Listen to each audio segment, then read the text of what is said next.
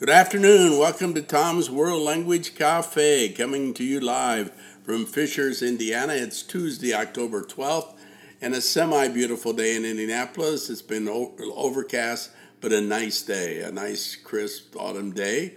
And today we have a special guest for you, and we'll talk about that in a moment. Please remember to visit our show. We do one a month here during COVID.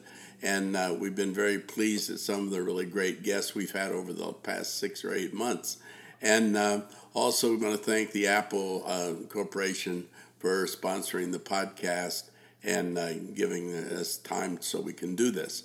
Now, our next show will be early November, and I hope to have, I don't know if I can be able to do this or not, that if there will be enough time, but I'm going to try to have a live show from the Indiana World Language Conference in Indianapolis. So we'll see how that turns out.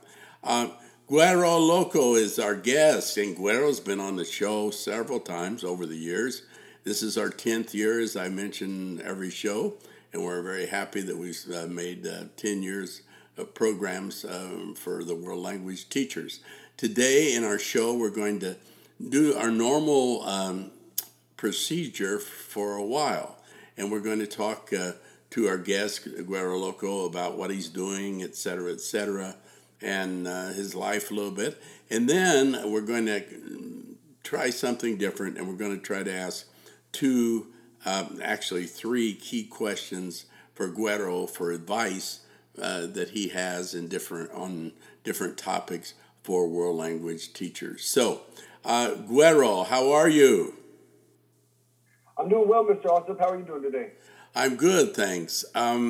So, thank you for being on the show. It's always a pleasure to have you on our show. And just back with you and finding out what's happening on your front and what things are new. Are there a lot of new things going on? Oh, yeah. It's been super intense over the past few months. Since the last time that we spoke here on the program. Things have really been moving in a lot of different directions, but awesome at the same time. And a little bit of adversity, but we do what we can to persevere and overcome as much as I can to smooth things and make things a little more smooth. But yeah, I mean, with so much going on, that's bound to happen anyway. But things are moving in the right direction. So. Okay, so let's talk a little bit about. Now you're still in Indy, right? I am in Indy for a little while longer. I'm currently waiting on my visa so I can go international, and then so I'll be headed to, once my visa comes through, then I'll be headed to Germany to begin my master's, and hopefully the doctorate is going to follow that in Germany. Okay. Now, where are you going to be in Germany? I'm going to be in a small city called Bielefeld at the University of Bielefeld. And they have a very, very unique program, at least as far as compared to what we have here in the United States. And it's called Inter-American Studies, or Estudios Centroamericanos. And I was chosen and selected to be in that grad program, the master's program. And I'm super excited because, like I said, we don't really have it on the graduate level here in the U.S. besides border studies. And while I believe that, I'm passionate about the border between the U.S. and Mexico. I don't think that when we think about the Americas and when we think about Canada, U.S., Mexico, and the rest of Latin America and the Caribbean, it's not just limited to the border. And so this really goes in depth. I'm really excited to be part of the program because they really go in depth to understand the entanglements and the relationships between the different nations and states of the Americas. Now, their program also involves a school in Guadalajara, right? Yes, they have partnerships with schools throughout Latin America and I can apply to be able to basically, one of those universities would sponsor me for me to go over for a semester, so that way I can do research and take some of the courses that they offer as well. And then there's the double master's program in literature and it's more literature focused, and that comes with a double degree from the University of Bielefeld and the University of Guadalajara. I wasn't selected for that this time around, and that's totally cool because I'm going to use this opportunity to focus in some other areas that are also going to end up coming back to benefit dual language, world language, bilingual education. I'm trying to add to what we do here in the U.S. so that way our students here and also students in Mexico and throughout Latin America, that they're able to get the best support and the best resources that we can possibly give them. Now, is where is the school at in Germany? Yeah, it's in Germany. It's in Bielefeld. It's up in the northwestern part of Germany. Like I said, it's a smaller city. There's actually a conspiracy theory about whether it even exists or not. And what is interesting is, I go and I'm applying. There were two different universities that kind of offer similar, that kind of have similar offerings. And I went with Bielefeld. And it was like as soon as I submitted my application, I go and I'm like looking online because I'm always into like my ancestry and my German American heritage. And I found out, and I've been searching for a very, very long time for where was like the hometown of my immigrant ancestors that came in 1858. Where were they from? And it was very interesting because as soon as I hit send, about 15 minutes later, I'm digging into my ancestry and some random thing pops up, and it took me to those ancestors that I've been looking for, the last ones that were born in Germany. And come to find out that the university is only 25 miles away from my ancestral hometown of my German ancestors that came in 1858. And it's 10 miles away from the very first Stiegelmeier factory. And they make like hospital beds and hospital furniture. And so it's just very cool because, in this, I talk with students a lot about identity. And when I started to search for my own identity of the Germans who had came here in the 1850s, I never really thought that it was going to come back full circle and I would be so close to my heritage and to my ancestral homeland. So now you're taking courses online right now, and then in February you're going to Germany, right? Well, we start classes this week, but I'm actually it could be February. It's probably going to be much sooner because I just want to be able to get out there as soon as I possibly can to be able to kind of get in the groove of things. Make sure that my third language, German, that I'm working on. I'm still very novice at the language, but I want to make sure that I'm able to get a good grasp of the language and understand. Have a better understanding of the culture, because the whole idea is, of course, to be able to get a very high quality, very, very, very extremely almost free, low cost education. And so with those goals in mind, it's not just that though. It's also about learning the language.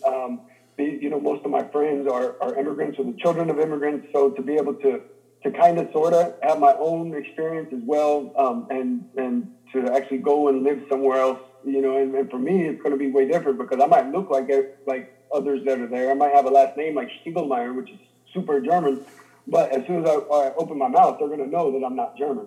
And so, I'm very excited and interested to kind of see where things go with that. And I want to start like a little video blog where I can kind of help others to be able to study in Germany, because my courses are 100% in English and in Spanish. And there are a lot of hoops and a lot of procedures you've got to go through. But if someone is interested in getting their master's or their doctorate in Germany, I highly, highly recommend it because, especially if you don't want to get saddled with the debt that you're going to find here in the United States. So now when you get there, when you get to Germany, so it's going to be a culture shock, right? Of sorts, correct? Oh yeah, I'm quite positive. I've been trying to get as much information as I possibly can. There's a lot of similarities, so I don't think it's going to be as much, but I also don't know. So I'm going in with not a lot of expectations. My stereotypes. I've been watching videos to debunk my own stereotypes of what Germany might be like, and then also to understand what their stereotypes are of people here in the United States. And, just to be able to get over there and, like you said, it might be a culture shock, but I'm, you know me, and, wherever I went, throughout the world, throughout Latin America, I've always made the best of the situations that are there. And I love culture shock, actually. So I'm pretty excited for that. Now, when you get to Germany then, so are you going, will you live with a family or in a residence, like a dorm type situation? Those are some of the options, but I think I'm just going to go ahead and get my own apartment while I'm out there, and somewhere in the middle of downtown and the university is kind of where I'm thinking at this point. And the cost of living isn't very expensive at all. They say that the cost of living is around like $1,100, $1,150 per month out there. So for me, I can make that happen. Mm-hmm.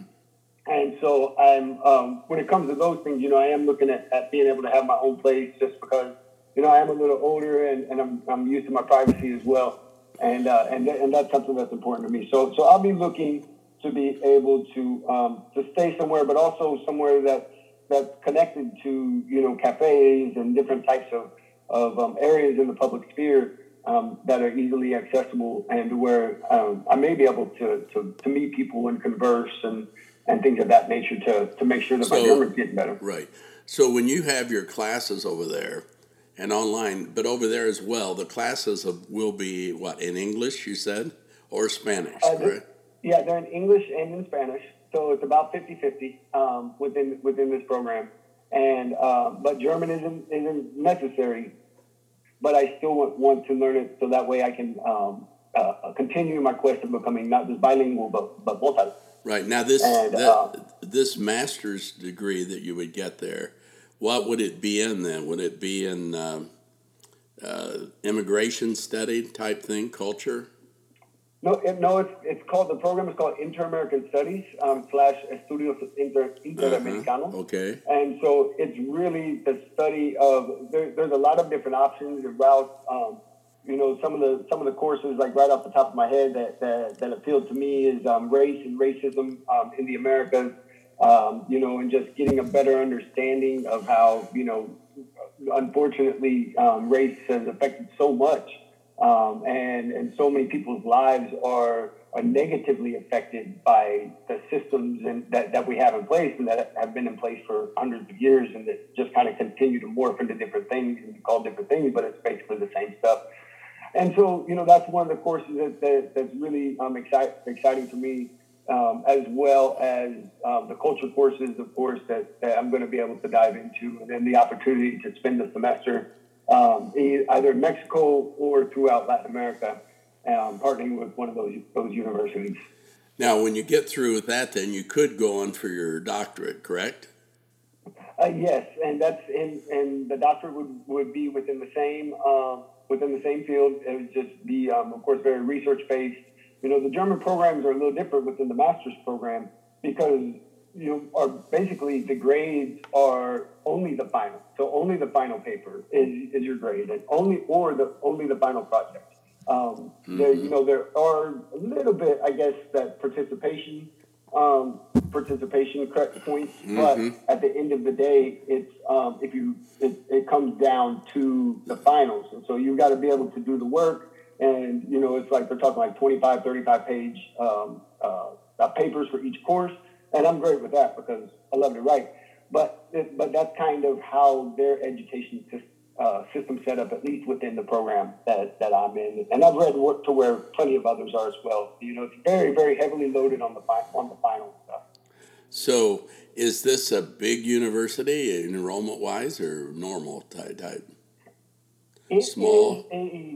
It's an up-and-coming university. I think that's what they call a new university. It was opened like 1960s compared to like FAU, which I had applied to, which is in Erlangen, Nuremberg, and that was the other one which I applied to. But I went with Bielefeld, even though they weren't as big and may not have the name as FAU. What Bielefeld does have is within the Inter-American Studies program, they are the leaders of the field. They're the leaders of theorizing what is Inter-American Studies. How do we? What does it mean when we interact with each other? How is culture transferred from one country to another. And these are things that intensely interest me because I've been so influenced by so many people from, not just Latin America, but also, Latinos and immigrants or Latinos rather, that grew up in the United States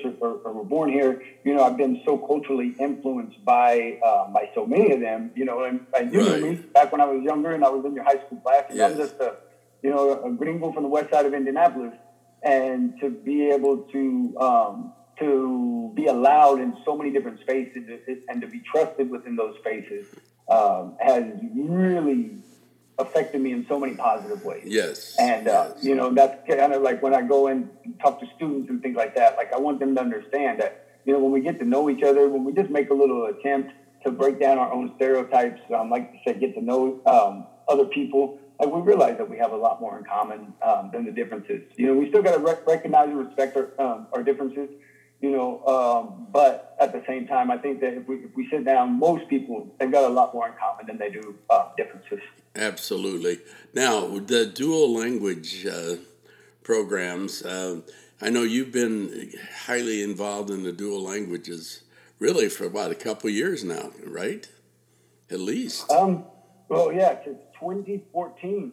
Yeah, I was going to say, it's been a while. Is when I jumped back into, because I started in education as a middle school educator. It was sort of a dual language program. It was more culturally, but we also had it linguistically in there as well with the English and the Spanish. And then, when I jumped in with you, then we were going to the kids that were sitting in Spanish class, wondering, why am I taking this language? How am I ever going to help me? How is it ever going to help me out? Kind of sort of how I was when I was in school. Growing up in Indiana in the 90s, how that was too. We didn't have a lot of Latino or Mexican influence. Right. And so, really being able to express that to others and to young people and get them excited about learning languages, because I thank goodness every single day that the Marines sent me to learn the same language I almost failed, not in your class, but the same language I almost failed when I was in high school. And because it's done nothing but open so many wonderful doors, and I've been able to meet so many wonderful and beautiful people that I might not have had that opportunity if I didn't know the language. Right. Now, so do you have any concerts coming up? And you have a big one coming up soon, right? Oh, yeah.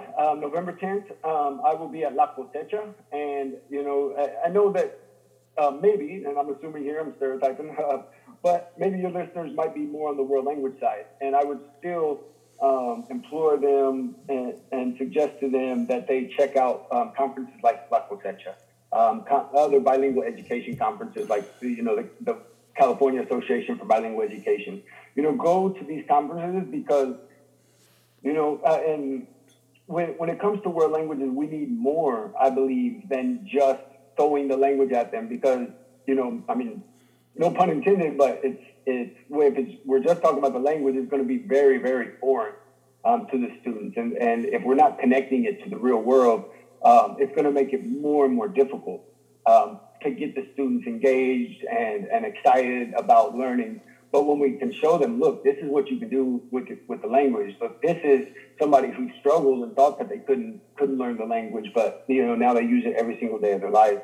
And I think that within world languages, they can, especially culturally, social emotionally, there's so much that La Cosecha in particular offers, and that world language educators can also, and along with that, language instruction and those types of things as well. But really being able to connect students to the culture and on that social emotional level. That's where the goal is at. Yes. That's where you're going to hook the students in and bring them in. Yes. Now, when we talk, though, about now the La Cosecha, where is it this year for the listeners? Where is it? La Cosecha will be in Albuquerque, New Mexico this year. And I said, it starts November 10th. And they've also got online. I think you can register by the 22nd. And then I think that's the email that I just got, that they still have open registration until the 22nd. Now, it's hybrid. It's hybrid. Oh, it's hybrid. So it's partly live and part the other, right? Virtual. Yes. Yes, but I will be live. So this will be my first besides one that I did for Monarca Academy that I'm on the school board of here in Indianapolis. Besides that, this will be my first live performance, and since early 2000, right before COVID hit, or Yes. right before it hit hard. Yes. And so I'm very excited because I love La Cosecha. The group out there, the Language Education in New Mexico, they do a phenomenal job, and they're always looking for new ways to intensify and to make things better. And they put such a wonderful focus on indigenous cultures and indigenous languages and expanding the language, because I think we talked about this before. Once the language is lost, the culture follows soon after. Yes, and they're just some really good leaders out there, aren't there? Really, yeah. There's David, Yeah. right? David is still there. Yeah, David's out there, and Leslie, she does a wonderful job with the conference. But I'm looking forward to see Dr. Kathy Escamilla out there, and my friend Jesse Winter, who's an educator in the middle school. We always have a great time, and he takes care of me when I'm out there. But I love New Mexico. Growing up in Indiana, a lot of stuff is flat, and the stereotypical cornfields and stuff. But New Mexico is I'm just in awe whenever I go out there. So I'm very excited. Dr. Jose Medina is going to be there. So I'm very excited to be able to see people in a limited way, to be able to congregate a little bit as well. Now, are they going to have masks? Is that just kind of recommended, or are they just going to be totally live there? Yeah, no, we'll be following the protocols. I definitely will be as well, because I do believe in looking out for our neighbors, and looking out for each other, just all the way around. And so I am going to do. I'll be there masked up. I'll be masked and vaxxed. You already know myself. Yes, I know. Yes, for sure. That's great. Now, let's talk a little bit about Monarca. What is Monarca, and what is your role in that school? And where is it? Okay, so Monarca Academy is based here in Indianapolis, Indiana. It's a middle school that's going to open up in 2022. Francisco Vallosera, who also was an administrator in Indianapolis Public Schools for a while.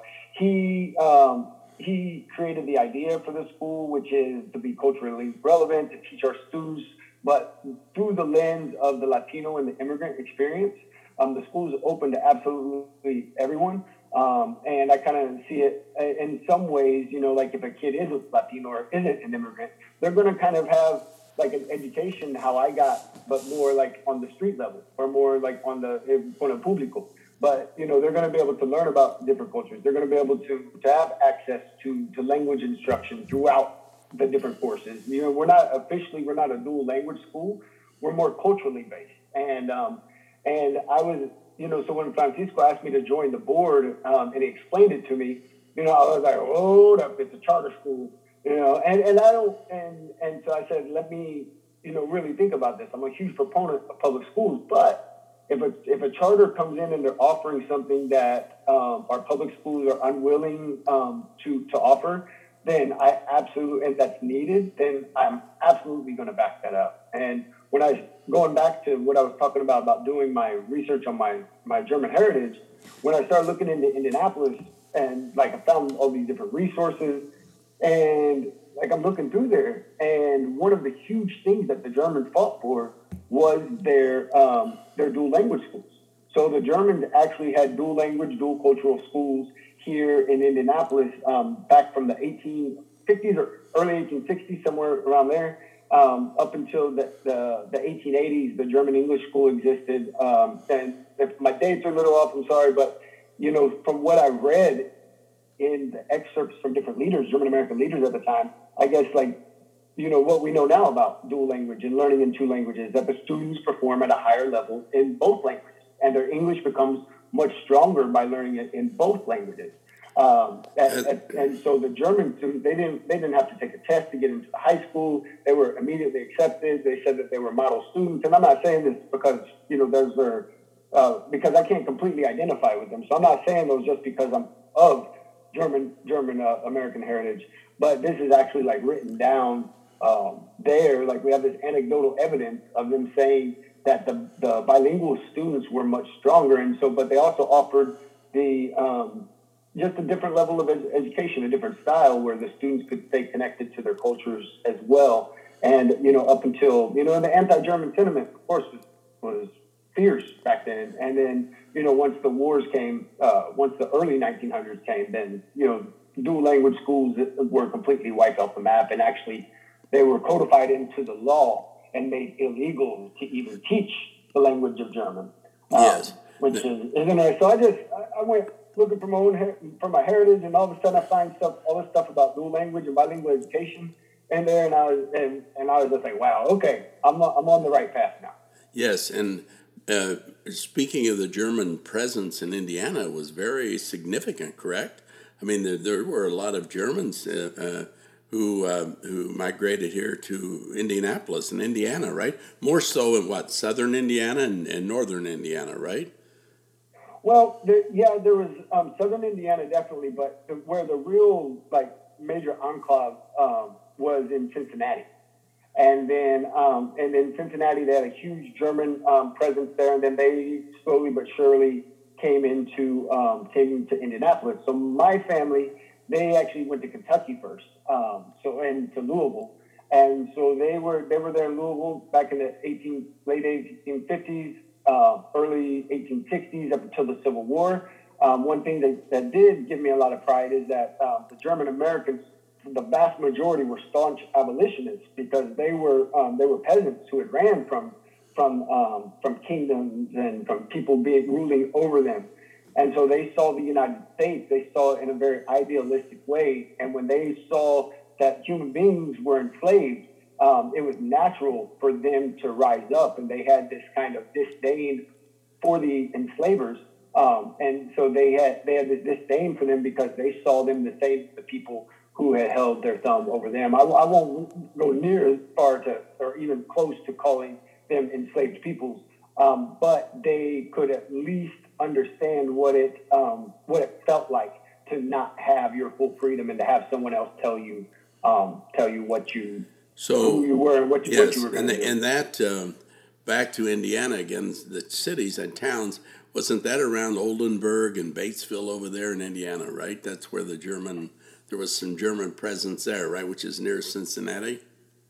Yeah, Batesville, exactly. And that's where, some of my family went there, and then the other ones, they came here to be city slickers. And we're talking about this, and I'm looking right now out of the window of a condo here in downtown Indianapolis, and I'm looking at so many of these red brick buildings, which was the German signature. I can see the Deutsche Haus, which is this huge monument that the German Americans built here. It's now known as the Athenaeum. They had to change the name from the German house because of the anti-German sentiment.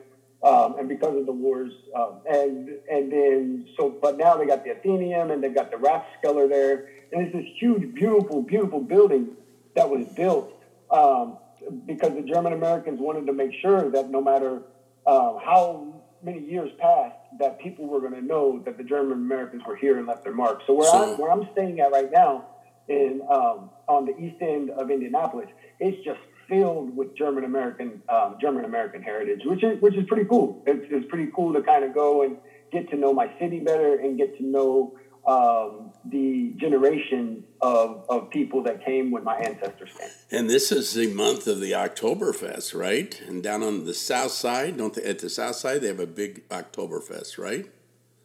Yeah, and then they also the Rathskeller, the Athenaeum downtown. They had one the other day as well, and so this is the Deutsche Month, with a lot of different festivities going on. Anybody in Indiana, if you're looking for some wonderful German food, go to the Heidelberg House on East Pendleton Pike, right outside of 465. Absolutely wonderful, wonderful food. They have this because Germany. When I started investigating Germany, I realized that they also have this huge mix of cultures. They have different people that have come from Turkey and from India and from all around that have really influenced the German culture. So one of the mashups, and I love fusion. So one of the fusions they have is called currywurst, which is the German one type of German sausage with And then what they do is they spread this curry ketchup. So it's like a curry powder and ketchup mixed together. And I didn't know how I was going to feel about it, but as soon as I had one from over at the Heidelberg House, absolutely wonderful. Yes, yeah, that's great stuff. Now, while we're talking about these various cultures in Indianapolis, but we can talk about the German presence. There was a significant Italian presence in Indianapolis, and in the Latino presence, and while we're talking about, it really crosses all lines of immigrants, right? And we look at the immigrants who arrived here and all the possibilities and things that happened when those cultures came to Indiana, correct? And, from Germany and from Italy and Spain and Mexico and Cuba and Colombia. Those people are here, and they've been here for a long time, many of them. And they've affected the what we are, right? Yeah, absolutely. And it's, everybody's like, oh, they're going to steal our culture, our ways, or whatever. Like, from what I understood, they said that those things about the Germans, and I don't want to compare groups to the point of saying that everybody had it exactly the same, because I don't feel that's the case. But there was significant discrimination towards the newcomers. Whenever the new ones are coming in, everybody's afraid that they're going to do this and do that. And the Germans actually did. They changed the face of Indianapolis. Indianapolis was very Puritan, very, very extremely Puritan. And so, when the Germans came and they were happy on Sundays and, and doing these types of things that are explained in the books. I've got one that's called 50 Years of German, I think resilience, I think was the word, in Indianapolis. And so when they came, they brought their customs, but they also brought other things. Like they brought, their baking styles, so donuts and, all of these different things that are just kind of woven in the fabric of what we just call like American as apple pie, I guess. But they actually came from immigrants, and there were people that were afraid that that these types of what they brought with them culturally was going to negatively affect us here in the U.S. And the only thing I might give them credit for on that is the beer, the alcohol part. But we already had that here anyways. But yes, but other than that, the things just kind of just wove in. They wove themselves into this fabric, and now it's like you can't even. There's so many different things that you wouldn't even realize. Oh, this is German, But yes. but it did come from those immigrants. Gymnastics, I mentioned the Deutsche Haus. These big, huge red brick buildings that are all throughout Indianapolis. Some of them were built by Kurt Vonnegut's ancestors, who were architects. But they actually these buildings that the Germans built were they were like cultural centers, but they were all about gymnastics. And so they brought gymnastics, they brought live music, they brought I mentioned beer, and they brought bilingual education. And those were the things that they were willing to organize and fight for. And they said that because Germans were very tribal, I guess. I don't know if I even want to say we, but I guess German Americans, especially back then, they were very tribal people. Yes. So they would kind of break themselves off into their own little groups away from people they didn't agree with, or whatever it may be. But when it came to bilingual education and those other things, they were able to come together and work together. Yeah, and I think we've all have friends here in Indiana, for example, who are from German descent, many people, and they're just great people, and they gave so much to this country, as did the Japanese people and the Chinese people who are here, and all the many cultures, right? And we talk about the Mideast and the people from the Mideast who've been here for years, many of them, or the cultures in Asia. And there's so many countries that really affect our country and have affected it. And so when we think about this whole melting pot in the United States and in our country, it is indeed a melting pot, and that's what really makes this country great, correct? I mean, all these cultures, and we're able to live together peacefully, right, in this country, and most of the time, right? So, yeah, most of the time, as we're seeing, there's a lot more division and divisiveness than we've seen within our, at least within my lifetime. right now. But, I think it's important, it's so crucial for people who may identify as white, or people who may identify as European American, or some form of European American, Irish American, German American, Italian. I think it's so important for us to know our histories, because if we know our histories, if we know where we came from, if we actually knew how bad that our ancestors were treated, then I feel like that would create a space to have much more empathy for other newcomers, and understanding like, hey, my relatives or my ancestors may have been treated like that, but I'm going to make darn sure that I don't treat the next generation that way. Yes, exactly. Now, Guero, we're going to proceed to a new part of the show. And my first question here, and there are three questions here. What is your passion when you teach and present to students at the concerts? What thing really excites you and you would like to share with teachers that perhaps they could even use in the classroom, maybe, who knows? And what would that be? My passion really goes back to how we started, which is, with the music. And, I didn't use music as much when I was actually in the classroom. We did, but it was more on the social level. Like with the Dream Act song that we had created, right, and getting our students involved with that within the multimedia project. But it's really that.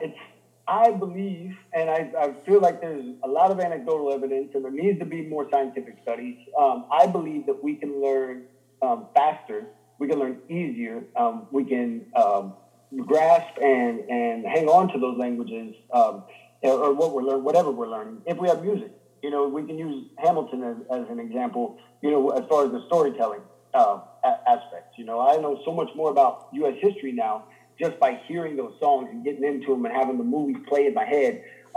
There is like a movie playing in my head as I'm listening to that. So I think we really need to investigate how can we use music to be able to help the students. Absolutely, yes. That, my brain, somebody standing up there lecturing, my brain is going to go, drifting off somewhere at some point. Yes. And, finding the ways to really hold their attention. And so I'm very passionate about the kids who are labeled the bad kids, or the kids that are labeled the disruptive kids, because they learn differently. And that's how I was labeled.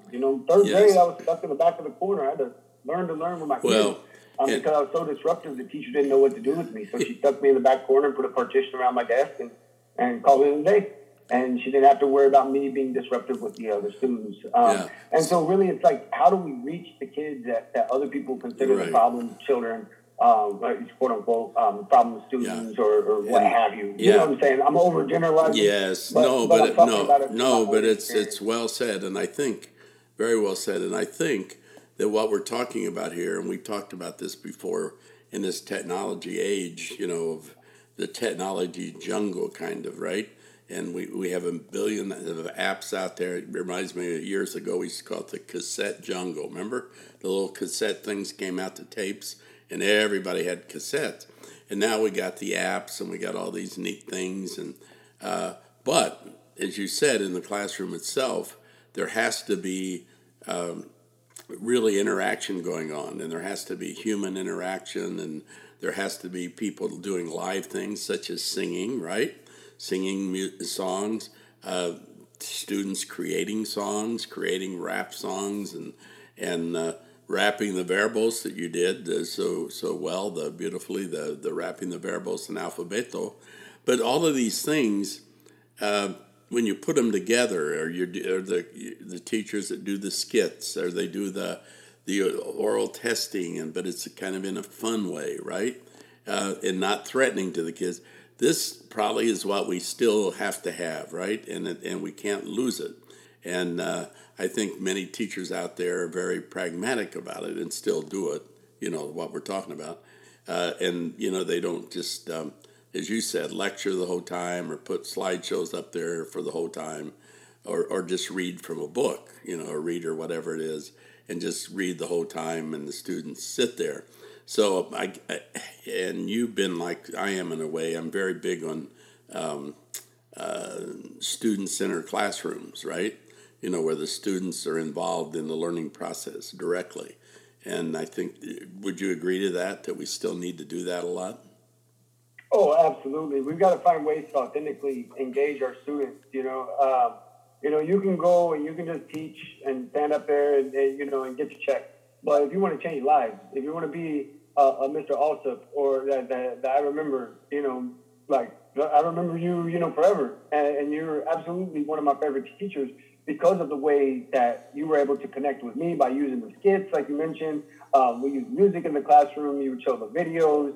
And those types of things. I knew that Mr. Alsop's class wasn't just going to be, you stand up there and like, okay, two A's, Right. LS, like it was, you found, for what you had access to at the time or for what was out in the market, like you were able to find authentic methods of engagement. And those are absolutely crucial in getting our students using the language, because it's one thing to be all like, just like, what do they call it, rotary memorization or something like that. Like, it's one thing to do that, right. and I could do that. I got music to do that. Yo canto, yo canto, yo canto, Yes. tú cantas, tú cantas, tú cantas, él canta, él canta, él canta, ella canta, ella canta, ella canta. That's great, for programming when it's things like that. Right. But we've got to find other ways of authentically engaging the students and then getting the students to take it to the next level. Yes, exactly.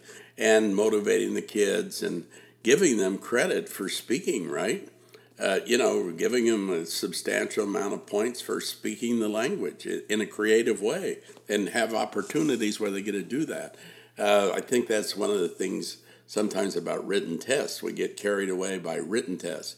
And, the most important test I always felt like were whether the kids could express themselves in another language, right?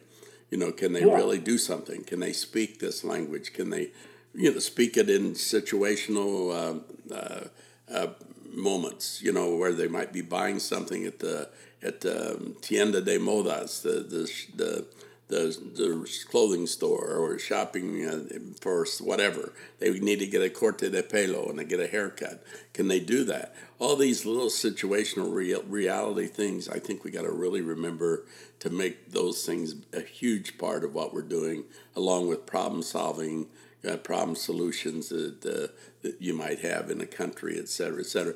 There's so many things, and that we got to still remember that we've got to keep doing, and it takes, like you said, involvement in group activities and all kinds of neat things. So beautiful. I love how you did that one. And what is needed in world language instruction around the country? Are there different approaches to teaching you think that should be tried, or should we have a pragmatic, practical approach where we do a little bit of everything, or do we just go all out in one thing or another, right? And we just say, now the big thing is readers. Do we just want to teach using readers, or should we do a little bit of everything, or is there some other method that you think may even work better? I think that using a mix, because different students do learn differently.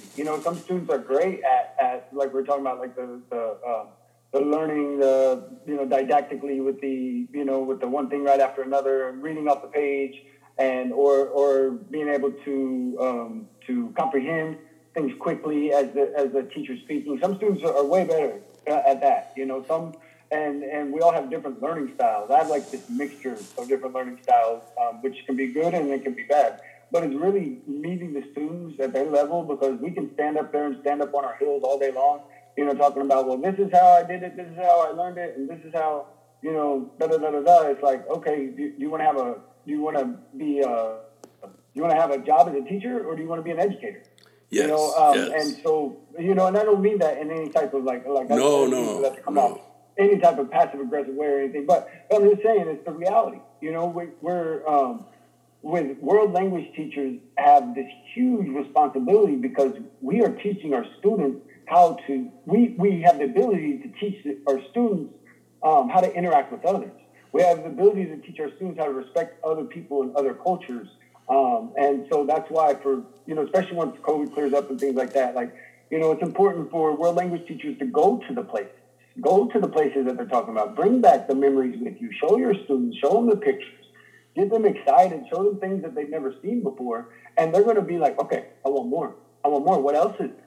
And then from there, you kind of begin to introduce more and more to them through that. and just kind of then you can show them music videos. That's one of the huge things that I'm on right now, is trying to really get through to students and get them interpreting the videos that they see. They can listen to the song. So, like, I'll give you an example of a couple of, like, stuff that teachers can use in the classroom. So I'll find a music video. For example, the song "Wake Me Up," super in all the elevators and hotels and all that. It's by Aloe Black. If you just listen to the song, it's a nice song. It'll give you some type of feeling, some type of meaning. If you watch it with the music video, and I'm asking everyone to go on YouTube and look up "Wake Me Up" acoustic version. If you watch the video, it will give you a completely different vision of the song. And it will, like, hook you in there, like, way more. So for me, it's about where can I find positive stuff or just stuff that addresses reality in the realest way possible. How can I find those things, especially as it relates to music and music videos? Another thing that I've started to do, and this is where what I'm talking about with the music and music videos, it was kind of spawned from the See, Think, and Wonder art routines, art observation routines. And so with See, Think, and Wonder, I learned from the Smithsonian by taking a course from them. With See, Think, and Wonder, you put up a piece of artwork. For example, we'll just use art right now. The students will then begin, you'll say, what do you see here? And so what you're looking for is super general. What do they see? If there's a shape, if there's water, if there's whatever, they're just saying that. They're not really interpreting it. They're just saying what they see within there. And you get all the students involved as they're talking about it, and you could use some of Diego Rivera's pieces, or Frida, you could use those, for example. But there's so much art out there within the Spanish-speaking world. Yes. And so then after you ask them what they see, now you're not telling them, no, that's wrong. No, that's not that. You are not correcting them at all whatsoever. You're just letting them flow. You don't want to shut them down off the bat. And then you say, after they tell you what they see, then you say, okay, well, what do you think is going on here? So what do you think is happening in this piece of artwork? And then they're able to get into a deeper level of, well, here, I think that this is happening. Oh, whatever it may be. They're going to just be coming at it, and then they're going to vibe off of each other and what each other's saying. The whole idea is to get them interacting, get them engaged.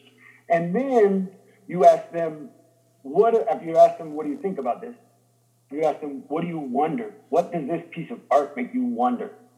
And then they'll be like, oh, I wonder, what happened before, or I wonder what happened after, or I wonder why this is in there. Why did the artist this? Where's the artist from? The types of wonder could be all across the board. And then I've added in, because this was developed by Harvard and the Smithsonian, like the See, Think, and Wonder routine. But I've also added in feel, and at the end, because ultimately seeing, thinking, wondering, that is going to help us. Those things help us to interpret how we feel.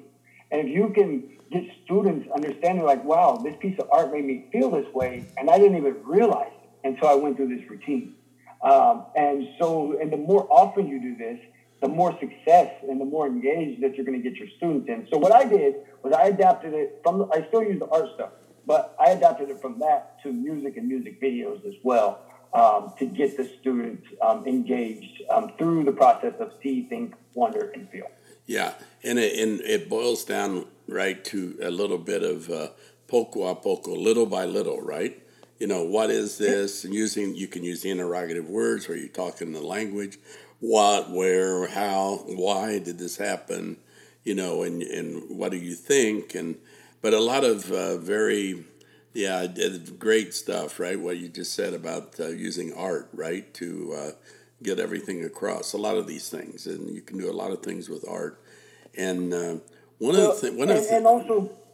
I'm sorry, Mr. Austin, one last thing about this stuff. Also, what it allows the students to do is to realize that they have different perspectives. Yes. And yes. to realize that there are different ways of viewing things. There's different ways of interpreting things.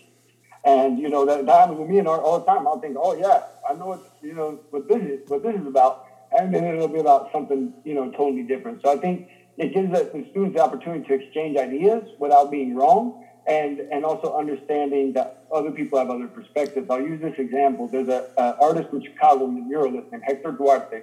He allowed me to use his piece of artwork called Corazón Remendado.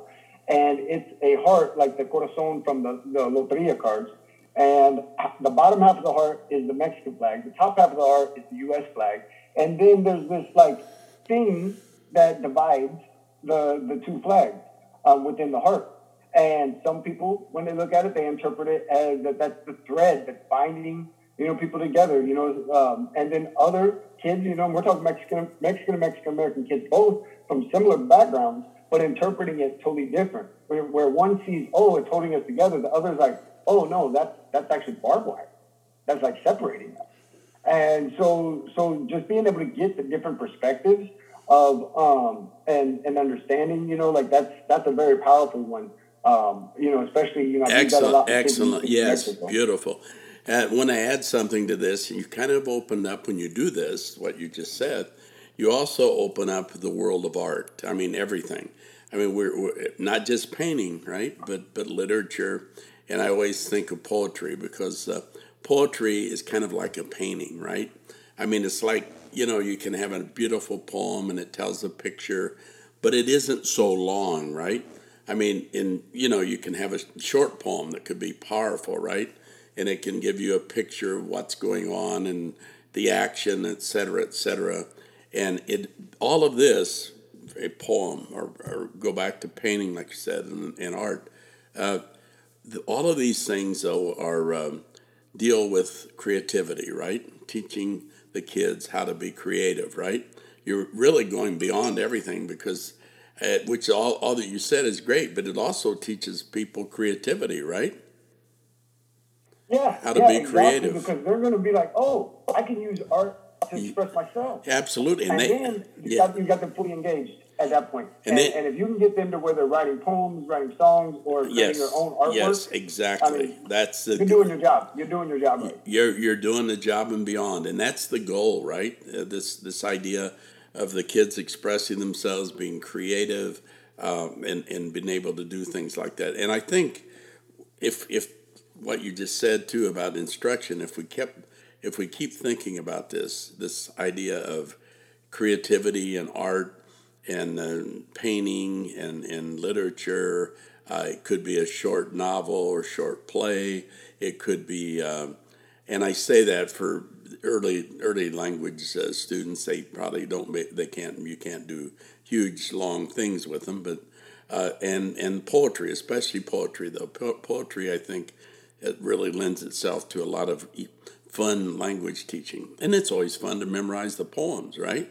And every rap verse that I've written, has its own poetic value to it. And yes. I say that hip hop is poetry with a beat. Absolutely, absolutely, it is poetry. Yes, absolutely, I totally agree, and that's beautiful. I mean, that gives the kids a chance, to do their own creation, right? They can be artsy, they can be artists, they can, do things on their own, right?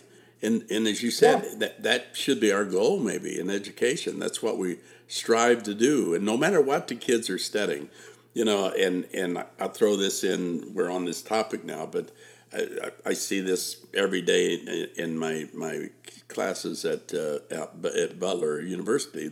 Those kids, they're going to be doctors, some of them lawyers, they're going to be accountants, they're going to be bankers, they're going to be teachers, they're going to be veterinarians, et cetera, et cetera. But the thing that really I think that helps them is to give them a chance to be creative, right? And again, to be open to the world of art a little bit and have some poetry, have some paintings, have discussions about art and creativity and different things. But all of that will make them better in whatever they're doing, right? It doesn't just have to be, they don't have to be a painter. They don't have to be a teacher or a poet, right? But whatever they're doing, right? To be creative is going to make them better at everything, don't you think? Yes, absolutely. And most people that are artistic, they also know that by doing, what you love or you're passionate about, or even if it's just a quick journal entry, like these are emotional releases. So, we've got a lot of kids that have to deal with a lot. We don't know what our students go home to. And so for some of them, they actually, that those hours in school are like the best hours of their day. And so just being able to teach them how to be able to get that emotional release from writing about what they feel, from creating a piece of art. If you're angry, instead of lashing out at someone, lash out at that piece of paper, with your paintbrushes or your whatever you use to do art. Really use that. And I believe it's super effective because so often we let our emotions get contained within ourselves and they just bottle up, until the point where, we don't even know how to manage them at that point. We're just running hectic and our brain's going everywhere. And I speak from experience with this. But to be able, I know that absolutely when I write about what I feel absolutely better than I did before. It's like I don't have to have it on my heart and on my head as much because it's already there on that piece of paper. Yes, well said. And then the other thing is when we let the students paint, let them write a poem, let them write a song, let them create something, it just opens up a whole world, right, of imagination, fantasy, all kinds of neat things for the student to be creative, right? And whatever they're doing and whatever discipline they're in. And it just broadens the kids a lot. And so great. I'm glad you brought up the arts and the great importance they are in language learning because they are hugely, hugely important. And we need to be doing more of that, letting the kids write those little short stories. They could write little short poems. They can write longer poems. If they're advanced students, they can do all kinds of neat things, and they can paint. A lot of them like to paint. Some of them can draw. Some of them are better writers. And so we have to open these doors up so they can do this, right, in teaching and education. And that's what we're there for, right? That's the most important aspect. Now, what advice do you have? My last question, what advice do you have for teachers and world language teachers? Find the ways to do things different. Find the ways to engage your students, with authentic cultural methods, I guess, or materials, rather. Really show them the places, go out of your way to show them different than what the stereotype or what some person on TV might say about the cultures of the people or the groups of people that you're teaching as far as the dominant language for those cultures. Go beyond that. Go far beyond that. Teach the students that Spanish isn't the only language in Mexico. There's dozens and hundreds even of indigenous languages. Teach them about those things. Teach them about the Afro descendants, the Afro Mexicanos that are there. Go beyond. Engage your students. The second president of Mexico was of African descent. His grandparents, I want to say, Vicente Guerrero. His grandparents were enslaved people in the United States, and they fled to Mexico. And so, and thankfully Mexico has really done more to shine the spotlight on the Afro Mexicanos who were kind of like marginalized. And I'm sure they still are, but they've done a much better job in kind of bringing to the light the history of that. And so just going beyond, show them the reality. And if you can show them the reality, you show them the cultures, the language stuff, they're going to want to learn the language stuff. Not everybody, of course, but if you can create those connections, and then create those connections to the real world as well, and that's going to be different depending on where the people live, where you're at. If you're in Texas or California, you might have access to things we may not have access to here in Indiana. But when you create those connections and then you just add in the word, here and there, if you're showing them whatever it may be, then you just use the Spanish words. Don't be afraid to use Spanglish. Please, I know so many people that are so anti-Spanglish, and that does not make sense because Spanglish works as a perfect bridge for students to express themselves. So allow them to express themselves because what you're doing is you're building up their confidence to speak. Even if they're not using some perfect Spanish, they're not gonna, think about the alternative of them just sitting there like me, like, why am I going to learn this language? You know? Yes. So find those ways to really engage them. Use Spanglish as a, have fun. Have fun with Spanglish and language mixing. Teach them about cognates. And like with what I'm really excited about going for this program in Germany, this Inter-American Studies program, is just the study of how we all interact together. How, what are the decisions that we make here in the U.S. and Canada that then, could potentially force people to migrate from their homes, which are many times beautiful paradises. Like, why would anybody want to run from there to come up here to get treated like crap? And just teach the kids about empathy. Teach them to be kind. Yes. Teach them to be better, to be better people, because that's what we need. Our teachers, you're educators rather. You're our first and our last line of defense in all this, and something's got to change. Something has to get better, and it starts with us as educators, especially you all that are there doing it, 6 to 8 hours a day. Yes. You have such an amazing power to be able to change student lives and change how they see the world, and also change your own heart and change the way that you see the world and strengthen the way you see the world so that you can become a better educator. Guero, thank you so much for being on the show, and well said. All the discussion that we had, it was well said, beautifully done, and I appreciate you being on the show as always. And we'll certainly welcome you back again at a later date. Maybe we can do a show from Germany. That'd be nice, right? Oh, that'd be amazing. Yeah, that would be amazing if we can do the show from Germany. And maybe that would be really cool. You could bring a German student with you or somebody, and we could, who knows a little English, and that'd be fun. That'd be a great time. Listen, the good part is that this is a world language show, and it was so neat that we got some great things in about Germany, right? And the German people and wonderful people, and we're just glad we were able to do that too. So thank you for all of your great observations today, and it was really fun. And do come back and visit us, okay? Absolutamente. So, muchísimas gracias, señor. Hombre, a ti también. Mil gracias también, hombre. Now, what we're going to do, listeners, don't forget, I'm going to try to do a live show from the conference. I'll probably have my mascarilla, I'll probably have my mask on. But anyway, we'll see how it goes. So check back in the second week of November. And the Indiana World Language Conference is coming up first weekend of November. It's at the Marriott out on the northeast side. And please try to be there and enjoy the good times. And I suppose we'll be in mask, but at least we're doing it live, pretty much all live. So please try to be there if you can. Again, thank you, listeners, and come back and join us. Thank you so much. And que descansen esta noche. And maybe enjoy your fall break. Okay, nos vemos. Bye.